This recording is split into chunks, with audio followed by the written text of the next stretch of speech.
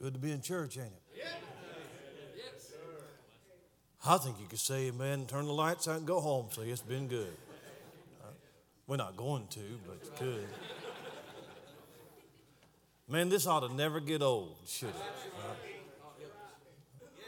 It's good to go to a place where the Spirit is moving and there's liberty in the service to sing, testify, praise the Lord.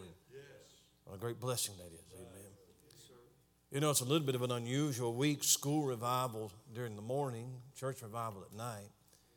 And Brother Morgan been preaching in the morning school. I've never spent a lot of time with Brother Morgan, but I've sure enjoyed my time with him. He's one of those men that the more time you spend with him, the more you like him. And just real. No airs about him. And I appreciate that. And he preached the house down this morning. I mean, to tell you. If you want some good preaching, come in the morning, not at night. Come in the morning. That's where the good stuff is at. And I sure enjoyed it this morning. Look forward to it tomorrow morning as well. I'm buying time. That's what I'm doing. I've switched this thing 3 or 4 times. And I think I'm going to go to 2 Kings 10 tonight. We'll know in a little bit whether I've got it right. We'll see. You pray for me. But 2 Kings chapter 10. I'll just preach about the church a little bit tonight. 2 Kings 10 and verse number 18. Jehu gathered all the people together and said unto them, Ahab served Baal a little, but Jehu shall serve him much. Now therefore call unto me all the prophets of Baal, all his servants, all his priests, let none be wanting. For I have a great sacrifice to do to Baal. Whosoever shall be wanting, he shall not live. If you're familiar at all with Old Testament history, you would recognize the names of Ahab and Jezebel. Ahab, of course, was one of the most notoriously wicked kings of Israel, and his wife Jezebel was just as wretched. They were corrupt to the core. They introduced Baal worship in the land, and that evil influence reigned over that land for as long as they lived. But in 2 Kings chapter 9, God raised up a man named Jehu. Jehu would eventually become the king of Israel, but first the prophet of God had told him that God had selected him for the task of eliminating the Ahab dynasty. He was basically God's executioner.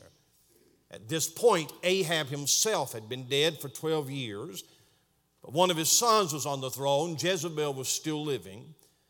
And what 2 Kings chapter 9 and chapter 10 describes is a very bloody coup that ridded the nation of all that sympathized with Ahab and Jezebel. God had finally said, enough is enough.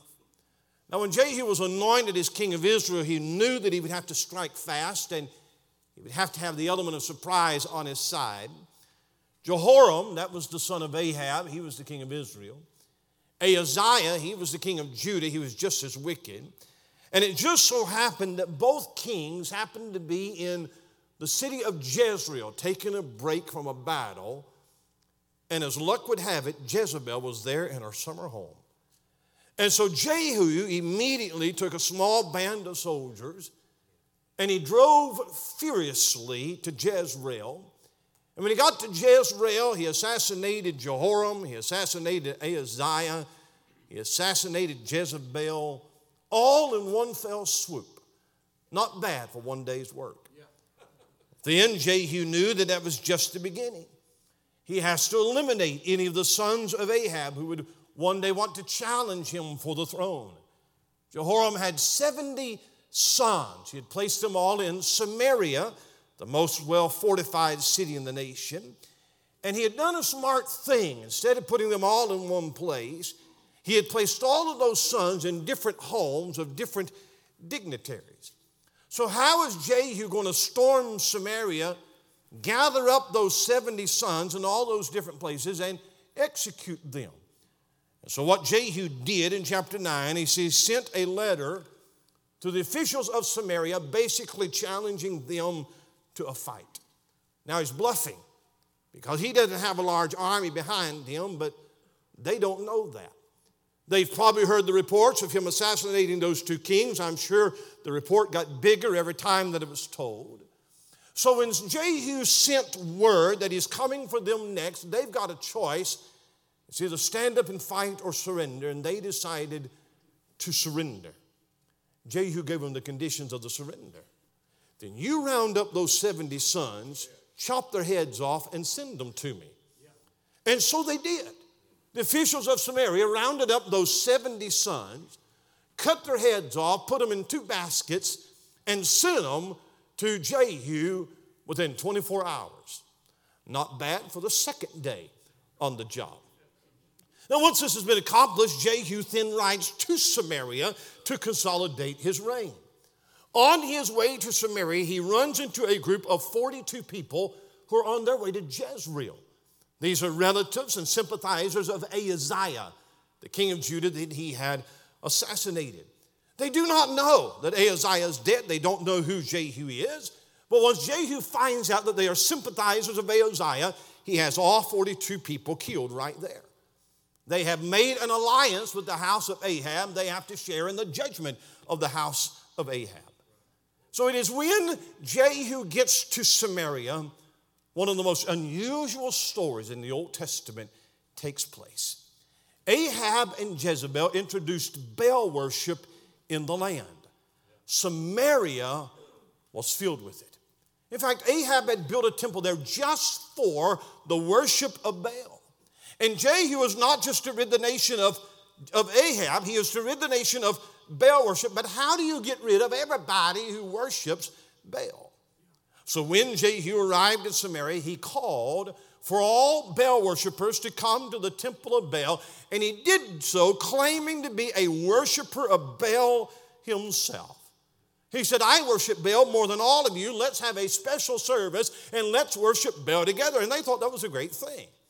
I mean, that's a great thing that the king is going to be a Baal worshiper. And so they all got into the same room together. And Jehu is very specific. I want all of the Baal worshipers. You all got to be here. And if you're a worshiper of Jehovah, you can't come. So he makes sure that everybody in that temple at one time, it is only Baal worshipers. It is all the Baal worshipers. And when everybody is locked in that building, he has 80 soldiers come in with swords and just chop them all to pieces. Just kills them all. Then he takes the house of Baal, tears it down, and literally turns it into a public bathroom. Yeah. That is the day that Baal worship is eradicated out of the nation. Now, if you ever thought that the Bible was boring, you just need to read 2 Kings chapter 9 and 10. It is an exciting book. But you can't read everything in the Bible and say, well, that's what we ought to do. We don't read that and say, we ought to go on a campaign. Let's go down, burn down all the mosques and the Hindu temples. That's not the application. We're not going to be like Jehu. This is not what God has told us to do. Our weapons are not carnal. We don't wrestle with flesh and blood. But this is Israel. This is God's chosen people. And this is the seed from which will come the Messiah. And some people read all of this killing and they get distressed over that. What you ought to get distressed over is the enormity of the sin of these people. Yes. Now who is Baal? Who's Baal? I'm going somewhere. Baal was the earliest deity recognized by the Canaanite people. And Baal was powerful supposedly by defeating other gods. And Baal lived in the underworld, and once a year Baal would come to earth and would bring rain for the harvest. And so Baal was worshipped as the conqueror of death, and Baal was worshipped as the bringer of rain, the god of the harvest. And the worship of Baal involved the most vile practices. They literally burned babies alive. Sexual immorality, it was a profane thing. Yes.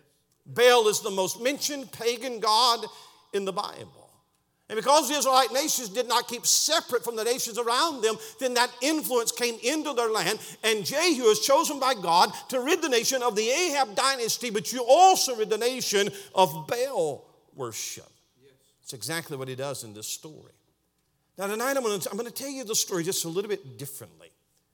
Because what I have in this story tonight is a group of people who have given themselves over to a false religion.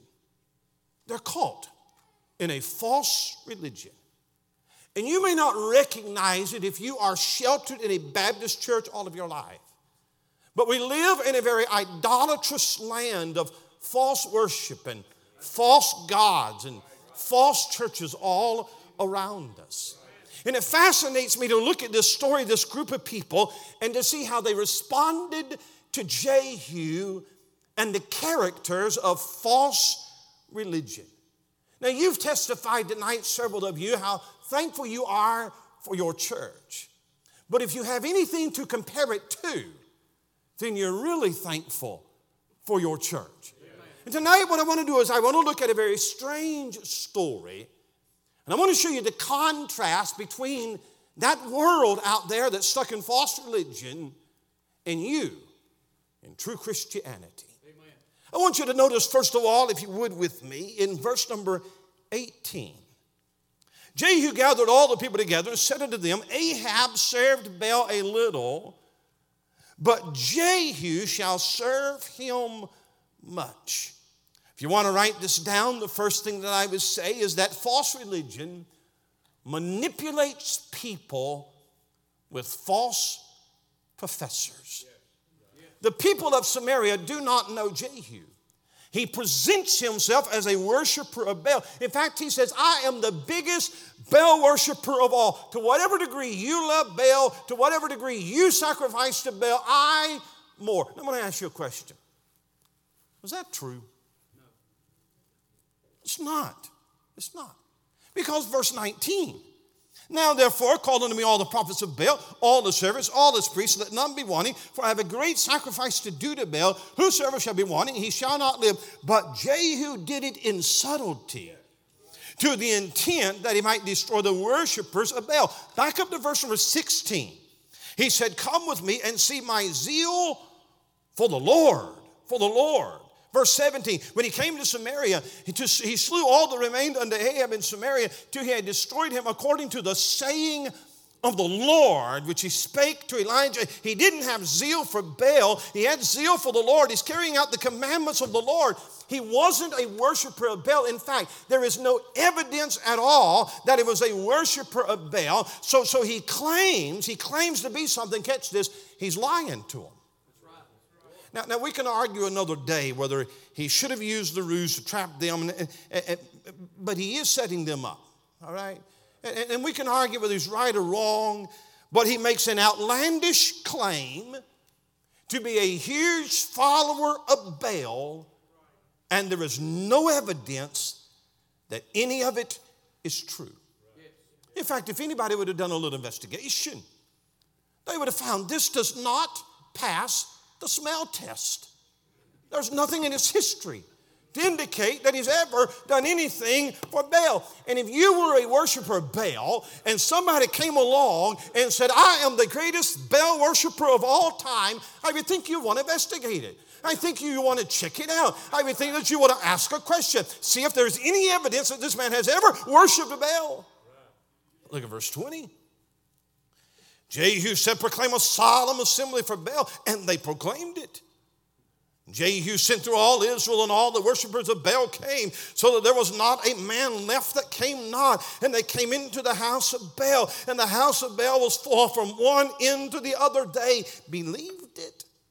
These people who are involved in a false religion have bought the lie, hook, line, and sinker, and they are proclaiming a feast to celebrate with this new brother in Baal worship. All they needed was a claim. All they needed was somebody to say something, and we will believe it. And false religion is full of people who have swallowed some claim of some huckster, and they didn't investigate it, and they didn't check it out with the Bible, and they don't wonder if it's true or not. No, people who are in false religion are prone to believe every false claim that is made. I don't have to go through the outlandish claims that are made by false religion, but there are some people that whatever is claimed by some TV preacher or some priest, they just believe it. How do you explain educated people who literally believe that a priest can take a wafer and literally turn it into the flesh of Jesus Christ? That is an outlandish claim. How do you explain sophisticated people who believe that they are climbing their way to godhood like the Mormons? That is an outlandish claim. How do you explain Hindus who believe that reincarnation is going to come back as a bug or a tree or something other? That's an outlandish claim. But the whole world is deceived by Satan, and the whole world is blind to the gospel, and he wants some religion to tell some lie, and millions of people will believe that. I'm going to tell you something. Christianity is different. You're not that way. We don't just accept any lie that's told. No, we accept the authority of the Scripture and preach anything you want to. But I'm going to hold the Bible up and say, show me a chapter and show me a verse. If you're going to show me some truth, if you're going to show me some revelation, then somebody ought to stick a Bible under your nose and say, show me where that is in the Word of God. In fact, even when I run into a verse that contradicts something that I already believe, it's not the Bible that's wrong, it's me that's wrong. And you ought to get into the practice of taking everything that you hear, and be like the Bereans and search the Scriptures and see whether those things be so or not. People in false religions they're manipulated by false professors. Proverbs 14 and 15 says that the simple believe every word. But the prudent man looketh well to his going. I think you've got to be careful what you listen to. You've got to be careful what you watch. I'm going to tell you, if you watch TBN, if you watch Christian television, you watch it long enough, you'll start believing that's good preaching. You'll start believing that's Spirit-filled.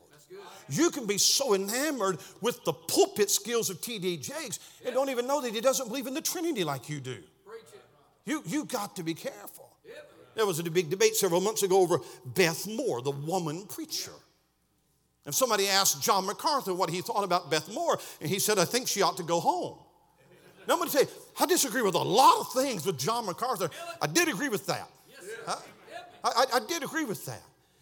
And listen, we have people sitting in our Baptist churches that don't know any better that a woman is not a God-called preacher, and they'll watch them on TV and get the little devotional, Bible study devotionals and read their books. Or you can watch Jimmy Swaggart and think he's filled with the Holy Ghost and forget that he speaks in tongues and believes you can lose your salvation. The simple believe every word.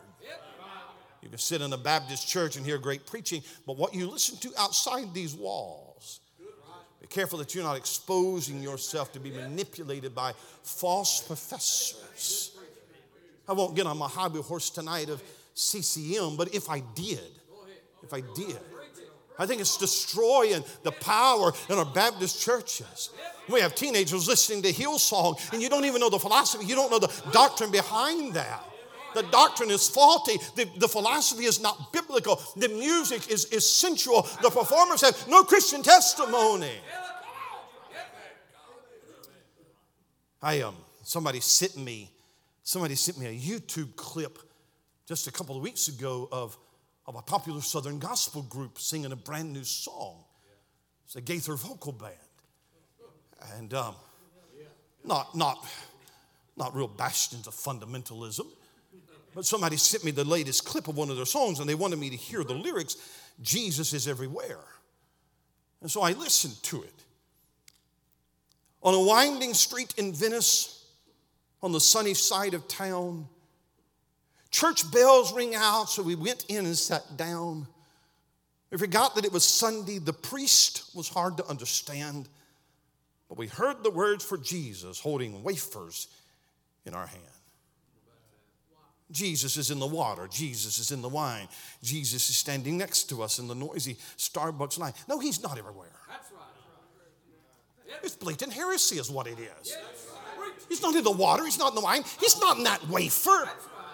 And it's really bad. It's really bad when they can write a song and the Baptist and the Catholic both like it. There's something wrong with that. And I just say tonight that you ought to be careful what you subject yourself to. False professors and false doctrines and emotional shows and women preachers and heretical preachers. And you ought to be careful about that. Moving on, the big news, big religious news the last couple of months, Kanye West got saved. I didn't know who Kanye West was. So he got saved. Well, hallelujah. And then preached in Joel Osteen's church. Probably some of the best preaching they've heard in a long time, but be that as it may. Somebody said, you believe Kanye West got saved? I don't know. If he did, he'd get out of the rap industry. That's right. Yep. That's right. Yes, sir. You going to buy his Christian album? No. That's right. No. Yeah. That's good preaching. Look what it says here. I'm hurrying. Verse number 19, Jehu did it in subtlety. I want to tell you, the false preacher doesn't just come out and say, by the way, I want you to know before the beginning of this broadcast, I am a false preacher. Right. And what I'm going to tell you for the next 30 minutes is heresy, right, but I want you to be seated anyway. He's not going to tell you that. No. The hucksters don't get on and say, I'm getting rich off of your money, but you send me an offering anyway. Right? No, he does it subtly. He has to trick you into believing that he's a man of God, that he's sincere, that he has honorable. Listen, the Jehovah's Witness that knocks on your door this spring and will tell you that he wants to do a Bible study and he's carrying a King James Bible, he's lying to you. He's lying to you. And there are people who used to sit in a Bible-believing church just like this one, and they listened to sound doctrine, but they got sucked in by some ecumenical movement, some false hucksters, what happened, and little by little they got drawn away, and there are churches that used to be strong, separate churches, but now, little by little, some charlatan in the pulpit is pulling them over to a more contemporary way of work. He doesn't come in and say, I want to ruin this church. No, he does it subtly is what he does. False religion manipulates people with false professors. They don't believe anything. I'll show you the second thing tonight. False religion must have aids to worship. Look at verse 21. Jehu sent through all Israel, all the worshipers of Baal came. So there was not a man left that came not. They came into the house of Baal, and the house of Baal was full from one end to another. He said unto them that was over the vestry, bring forth vestments for all the worshipers of Baal. And he brought them forth vestments. House is packed full of Baal worshipers. And Jehu comes in with matching robes. He has a special vestments for everybody to wear, and this is going to be part of this special feast. Now, a vestment is a clerical robe that is worn during a ritual. So it represents a ritual in their worship of Baal. By the way, the word vestments, vestry, is the only time that word's ever found in your Bibles right there. So the only time that you read about clerical robes, I'm sure glad your choir don't wear robes. Thank God for that. But the only time you read about these vestments, it has to do with Baal worship. And it's not a new thing because there is a man who is over the vestry. So I don't know if Jehu made these special garments, but they're already there, and they use these vestments in their worship. And so Jehu has the man bring them out. Everybody puts on their garments, and they get ready to worship Baal. And this is a big part of their worship. You just can't imagine worshiping Baal without putting on our robes. We've got to have our vestments. Now, some of y'all can relate to that because you came out of a religion where a preacher or priest wore a special garment. Maybe you had a priest who had a long robe and a large cross around his neck. And he came in swinging, incense and burning candles and all. Maybe you went to a church where there were statues on the wall or everything was a ritual. It's what we call aids to worship. But did you know that Christianity doesn't have to have aids and props and candles and gimmicks to worship? No, Jesus said in John 4, God is a spirit. They that worship him must worship him in spirit and in truth. Can you imagine? Can you imagine somebody coming into Bible Baptist Church tonight, and it was the first time they'd ever been in a Baptist church? You would be culture shock for them. You bring somebody in here, they've never been in a Baptist church in their life. They've been in some kind of false religion, Catholicism, whatever it is, and they come in here and they start looking around, and here's their question: where's the candles? Where's the incense?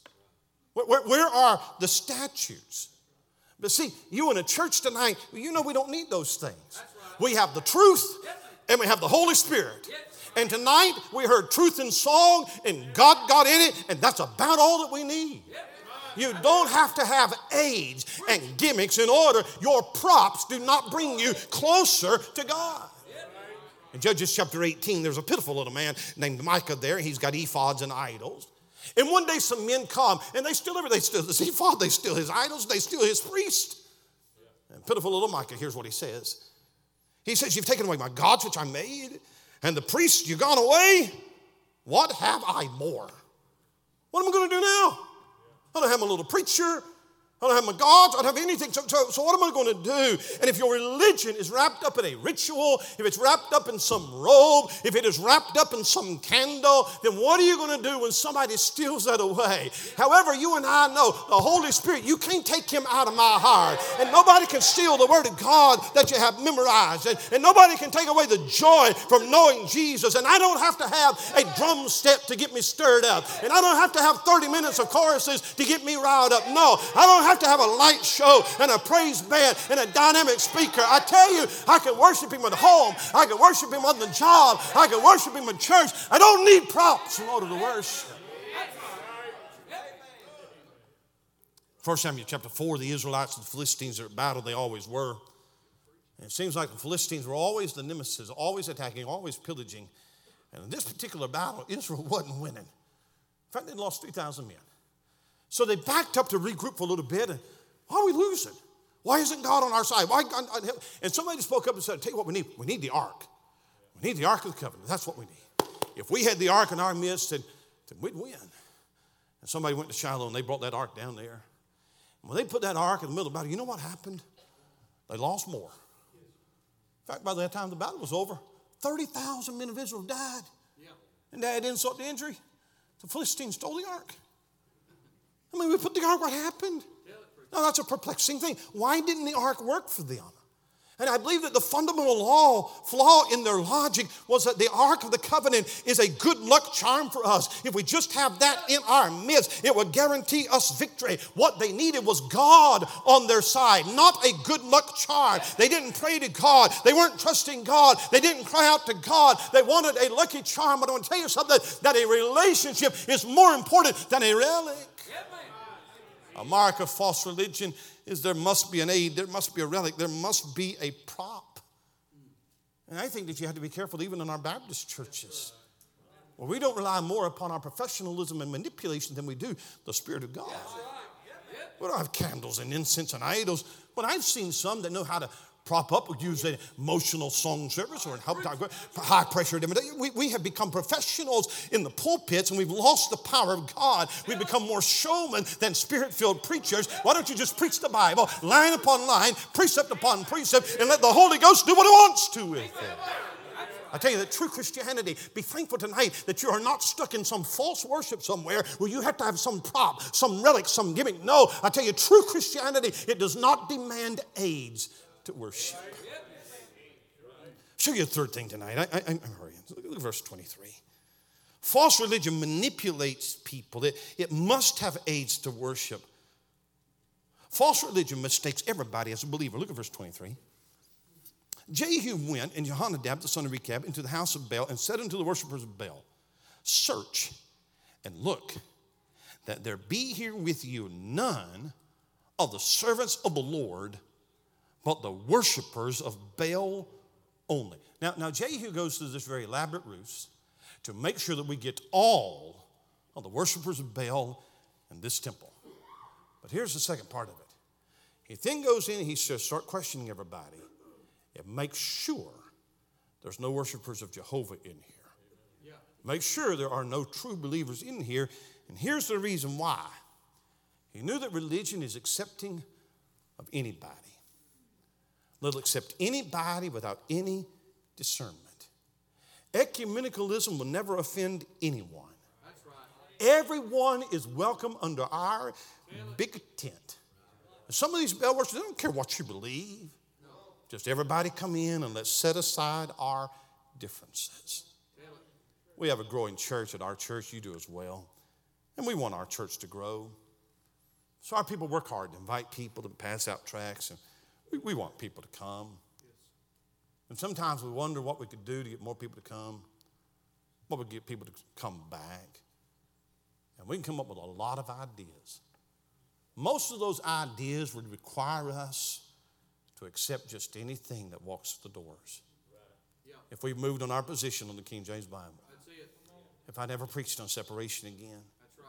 If we lowered the bar, changed the music, never mentioned holiness. Yes. But we're not ecumenical. It.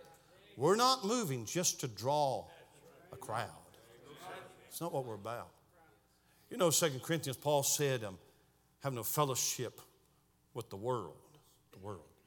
You know, I love spending time with your pastor, Brother Ricky Gravely. We have good fellowship together. And in order for us to have good fellowship, neither one of us has to move very much. We pretty much agree on a lot of things. I'm sure there's things that we disagree on, but nothing that would break fellowship, I'm sure. And so I don't have to move. He don't have to move to fellowship.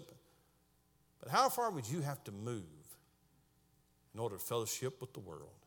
Amen. I'm going to tell you, if you have fellowship with the world tonight, either you or the world moved. That's right. And it wasn't the world. Amen. And Jehu went to great pains to make sure that no servants of God have come into the house of Baal, because he knew that false religion will accept anybody with no questions asked. False religion is willing to make any move to get more people. And when you see a church trying to accommodate the world, you better stay away.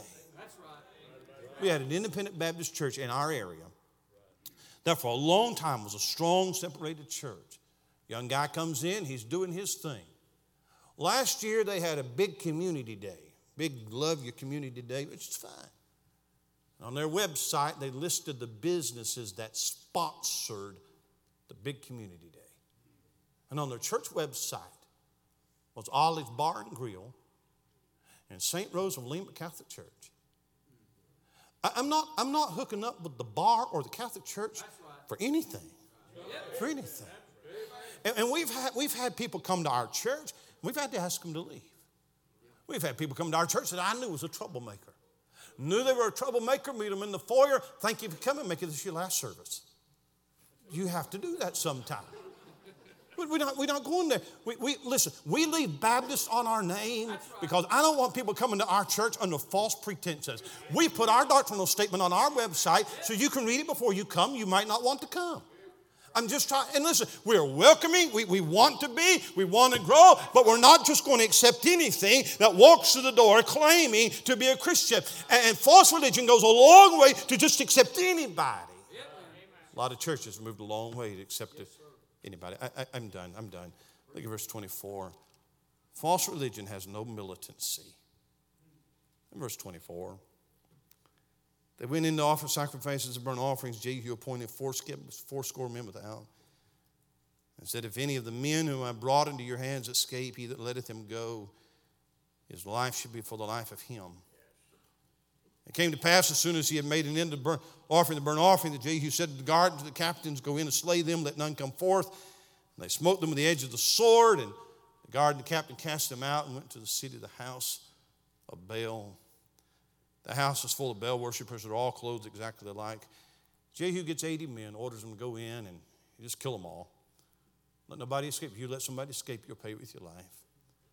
And at the end of the day, in this strange story, every person who worshiped Baal has been killed with the sword. The images have been destroyed. And in verse 27, they melted a draught house. Unto this day, they literally turned it into a public bathroom. The house of Baal became the place where people would bring their waste. I'm going to read between the lines, but there is something in this that you don't read.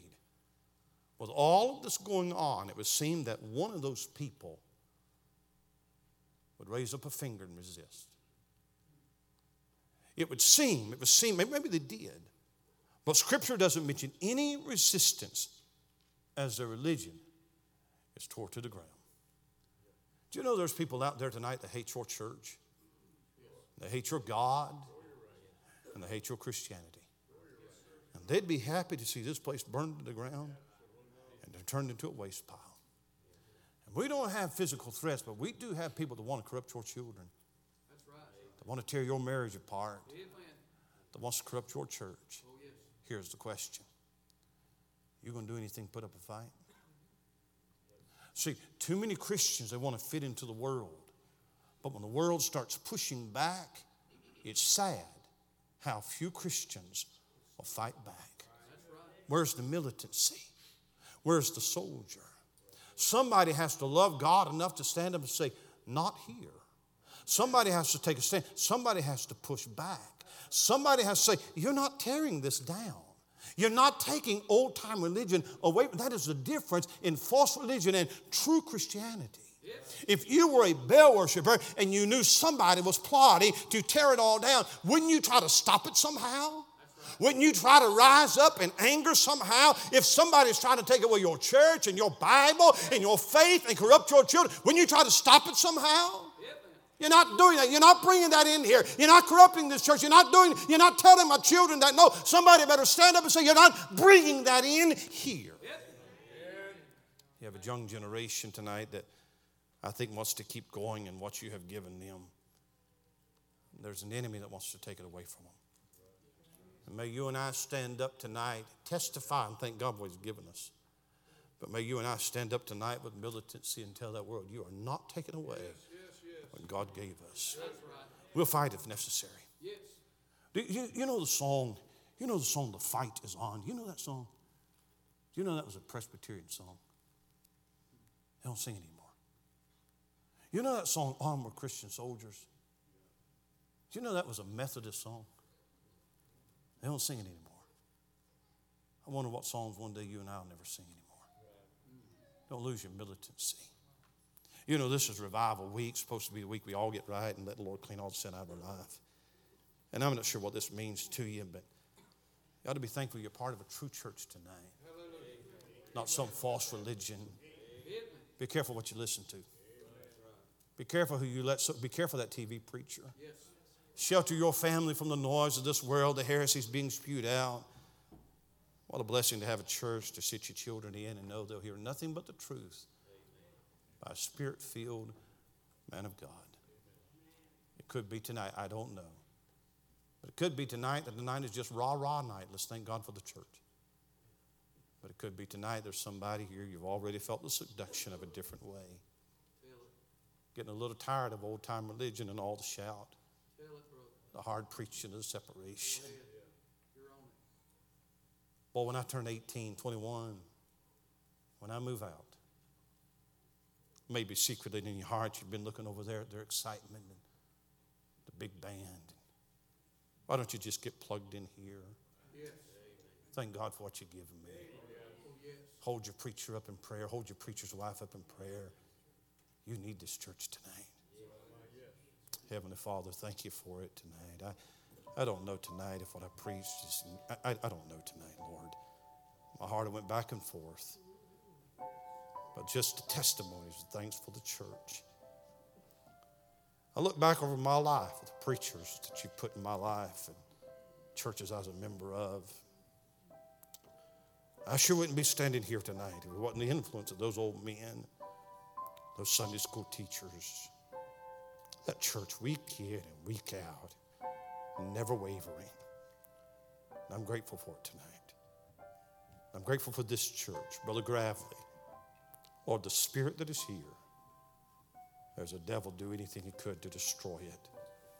But may there be a body of people that rises up and said, not here. You're not tearing this down. Thank you tonight that I'm not stuck in Catholicism, Jehovah's Witness, Mormonism. That I wasn't raised all of my life in some cult. Don't know any better. From earliest age, we put parents in my life that taught me the truth, read the Bible to me, led me to Jesus, took me to church. Man, never take it for granted tonight. Thank you for your church tonight, Brother Gravely. You come to.